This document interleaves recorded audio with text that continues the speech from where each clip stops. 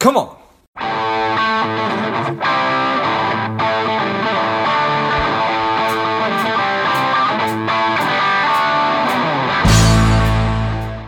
Welcome to Money Savage, Savage Approach to Personal Finance. This is George Grumbacher, and the time is right. Welcome to today's guest, strong and powerful Bill Harris. Bill, are you ready to do this? I am, sir. Thank you for having me. Yeah, let's do this. Bill is an RMA. He's a CFP. He's the co-founder of WH Cornerstone and the author of Inheriting Your Spouse's IRA, The Widow's Guide to Keeping More of Her Assets. I'm excited to have you on. Bill, tell us a little bit about your personal life, some more about your work, and why you do what you do. So, George, I'm on a workcation right now on the island of Nantucket. It's off the coast of Massachusetts. It's got great whaling history. I'm an outdoorsman, so it's like living in Scotland. I can go out hiking every day, and I love to do fishing. And not a lot of fishing going on this time of year, but I can get the gear ready. So it's a great place to be during all this craziness. And my work, I'm a certified financial planner. I specialize in helping widows. As you mentioned, I have the new book, Inheriting Your Spouse's IRA. And you'd think this topic would be pretty simple, but when you look at the tax code, it's an event that just keeps getting mishandled all the time. So I'm on a mission to help both the advisor community and the public and just school them in what the do's and don'ts are of inheriting a spouse's IRA.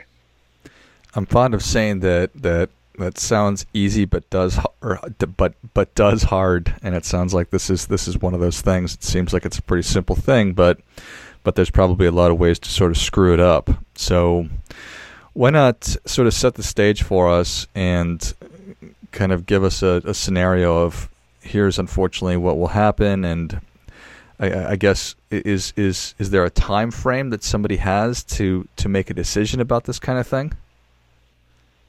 Yeah, this time, and it depends upon how you do it. So I'm going to just start, if you grab the book, in the early pages of it, there's a tax court case, and I'll just kind of lay it out real briefly.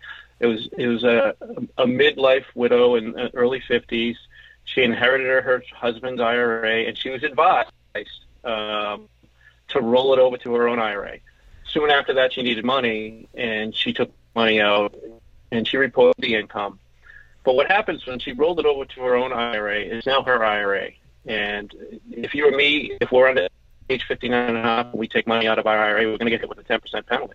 And so when she did this, she lost the ability to take money out without paying a penalty. So there's what's called the spousal rollover, and there's what's called an inherited IRA. And there's some other things that you can do in this area as well. And so, again, she was, misadvised, didn't know the rules, and lost a great opportunity. And again, it was some big numbers. They went to tax court, and she ended up paying big fines as well as income tax and everything else. And so it's a simple transaction when you know what you're doing, but a lot of people, unfortunately, don't know what the rules are, and it ends up costing them. And again, the tax courts are full of this stuff. So, So once you make a decision, you can't unmake the decision. She couldn't just move the money back into her deceased husband's IRA. Nope. So again, this you can roll it over to an inherited IRA. It's going to get a little complicated, but Sure. You can roll it to an inherited IRA and then move it to your own IRA. But if you move it to your own IRA, that's irrevocable. It's now your IRA. It's stuck in there. It's so there's nothing else you can do at that time. And that's where we see a lot of people making that mistake, and it usually happens with a younger widow. Yeah. Okay. So the fundamental rule is with qualified accounts like a 401k and IRA. There's all these different kinds of accounts that if you are younger than 59 and a half, if you just take money out of an IRA or a qualified plan, you're going to get hit with a 10% penalty on all the money that comes out. That's correct? That is correct. If you're under 59 and a half, if you take it out of your own IRA, you're going to get hit with a penalty. But again, if you're in an inherited IRA, so they're kind of different animals. The inherited IRA is going to allow you to take out money without paying a penalty. There's an exception for it. So that's why it's getting into that status is an important thing. Got it. It's a big mistake for me to simply move the money into my IRA, and it doesn't sound like I can designate my IRA as an inherited IRA. So it's probably a pretty simple process. What I need to do is just open a new IRA and make sure that I'm checking a box and telling the company that I want to open up an inherited IRA. That is correct. That is correct. And again, if you're over 59 and a half, George, it's okay to move it over to your own IRA, because then you'll have all the benefits that the tax code, bestows upon you in that area. But if you're under that, yes, it's pretty much it's checking the box, creating an inherited IRA. The inherited IRA would be titled, John Smith deceased, for the benefit of George. And so this is just and again, the custodians will know how to do this, but that simple task is often getting missed, and most people are just rolling it right over to their own IRA, and it's causing a lot of problems. Yeah. I mean, we're talking about 10% is a pretty, it's a substantial amount of money. So and then once I do successfully create an inherited IRA, it's titled properly and all that good stuff, then I avoid that 10% penalty when I take money out? That's correct. Okay. All right, so let's go through let's go through a quick scenario here. Let's assume that I'm 65 years old, my wife's 55 years old, I pass away. My wife does the proper thing by opening up an inherited IRA, rolls the assets from my IRA into the inherited IRA. She's taking money out of it now. She avoids the 10% penalty. Is she still paying tax on the money? Yeah, she'll pay income tax on that money, as would anyone else, but she won't pay the 10% penalty. Okay, got it. What if... And George, another little thing I just want to add in there, there's something called required minimum distributions, and usually if you inherit an IRA from someone other than your spouse, you're required to take money out of there, and there's new Secure Act rules and all that other stuff that I'm not going to get into the details, but your wife in that situation that you laid out doesn't have to take money out. And if she wants to, but she doesn't have to. And she won't have to until you would have been age 72. So she gets this kind of grace period in there. And again, once she gets over the age of 59 and a half, then she would roll it over to her own IRA, and then she wouldn't have to do anything. And again, you had mentioned in this case you were like 10 years older, so that forced required minimum distribution later on when you would have been 72, once she rolls that over to her own IRA, she avoids all that. So it's kind of, again, these are things that are only available to spouses and no one else. Yeah, I think that's a really important thing there. So I'm 65, my wife's 55. If she were just to leave it in my IRA, she would need to start taking the required minimum distribution in essentially 7 years, because in 7 years I would have been 72 years old. And then that's when she's legally obligated to start taking money out of the IRA because the government wants to start taxing the money. But if she were to roll it over into the inherited IRA, then that would be alleviated. She would not have to start taking money out 7 years later. Is that right? Yeah. I just want to let's go down what should happen in that case. Unfortunately, George, we're going to kill you off again, and then she's going to roll that to her inherited IRA, right? So it's in an inherited IRA right now. She can take money out. She won't pay any income tax. Well, I mean, she'll pay income tax. She won't pay any penalties. She does not have to take required minimum distributions. But when you would have been age 72, then she should start taking required minimum distributions. But in this scenario, when she turns 59 and a half, she's going to want to roll that over to her own IRA, and then she won't have to take any required minimum distributions until she will be 72. I see. If she leaves it in the inherited IRA, then she's going to have to start taking it out when you would have been 72. Got it. And again, most people aren't aware of that. It's only available to spouses. Mm-hmm.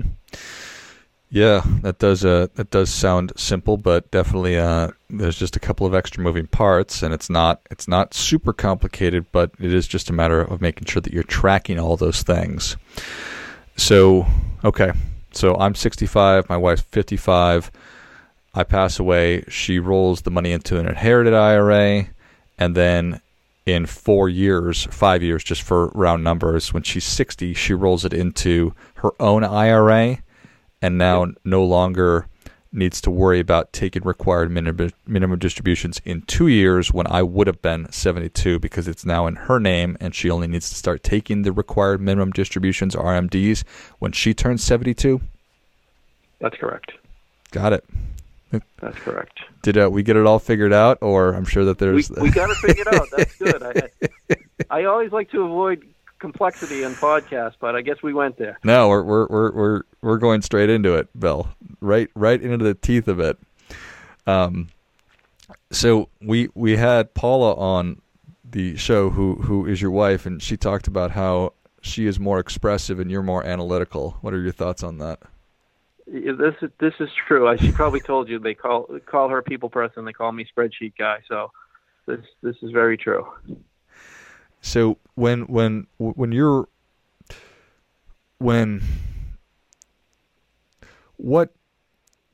how do you approach having these conversations with client who are going through this extremely traumatic event?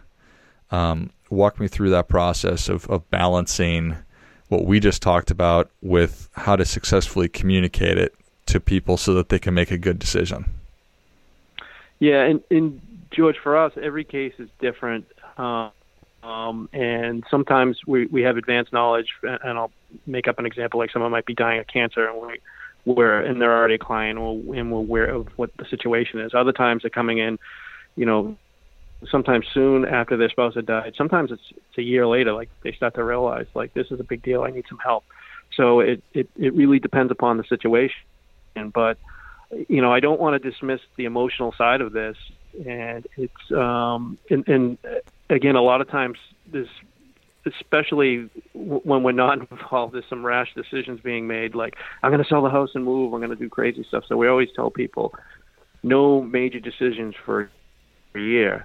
There's some, I hate to use the term in this case, triage, but there is some triage that needs to go on early on.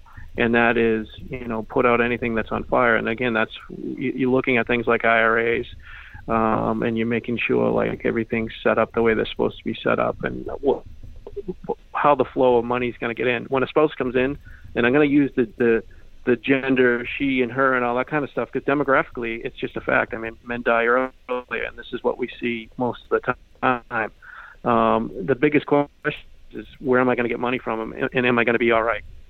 So I think every advisor has a different practice. We seem to get people who, when the husband had passed away, he was the money manager. He was doing all the finances. And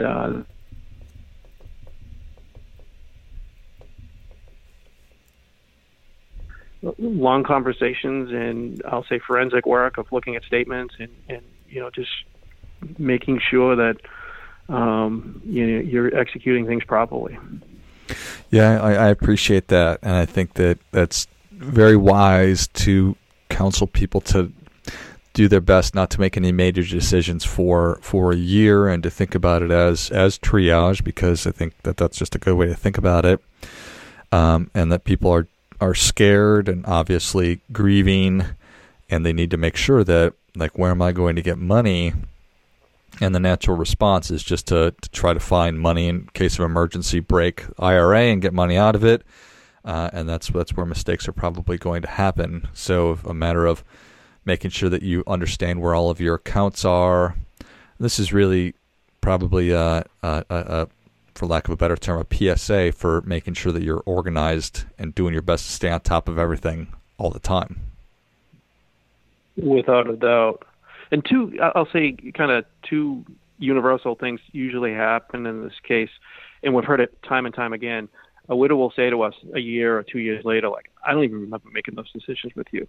And that's why we say you got to wait at least a year. Like, there's so much going on. It's so overwhelming. They just don't even remember making some of the decisions they made. And unfortunately, there are unscrupulous advisors out there and other characters that if they're not in good hands, bad things happen. And the other thing I want to mention too, and this is a kind of the happy ending, typically at some point in the future, we get a call from one of our widow clients, and it'll be something like, hey, I'm taking a trip to, somewhere with a couple of friends. And it's not that she's moved on or whatever the case may be, but you can just tell they know that a page has been turned, and they're moving on with life. Again, they're never going to forget the life they had before, but it's just kind of we see it often, and we kind of feel happy when we see that situation.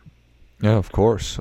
You want people to have the peace of mind to be able to move forward with life. So I appreciate that very much. So for people who are interested in being proactive for themselves or perhaps for aging parents or people that they care about, who are some of the parties that should be involved in conversations like this to make sure that they're being proactive? So again, George, we're going to stress the term "be prepared," and I'll just be blunt. Married folks are going to get hit with two things: they're either going to get divorced or they're going to be faced with a widow situation. And so it's extremely important to, I'll say, do the fire drill, simulate this situation. And we do this with our clients, and most of them kind of have fun doing it. But you got to really walk through the situation. If one of the couples doesn't come home one day, like, all right, how am I going to get money?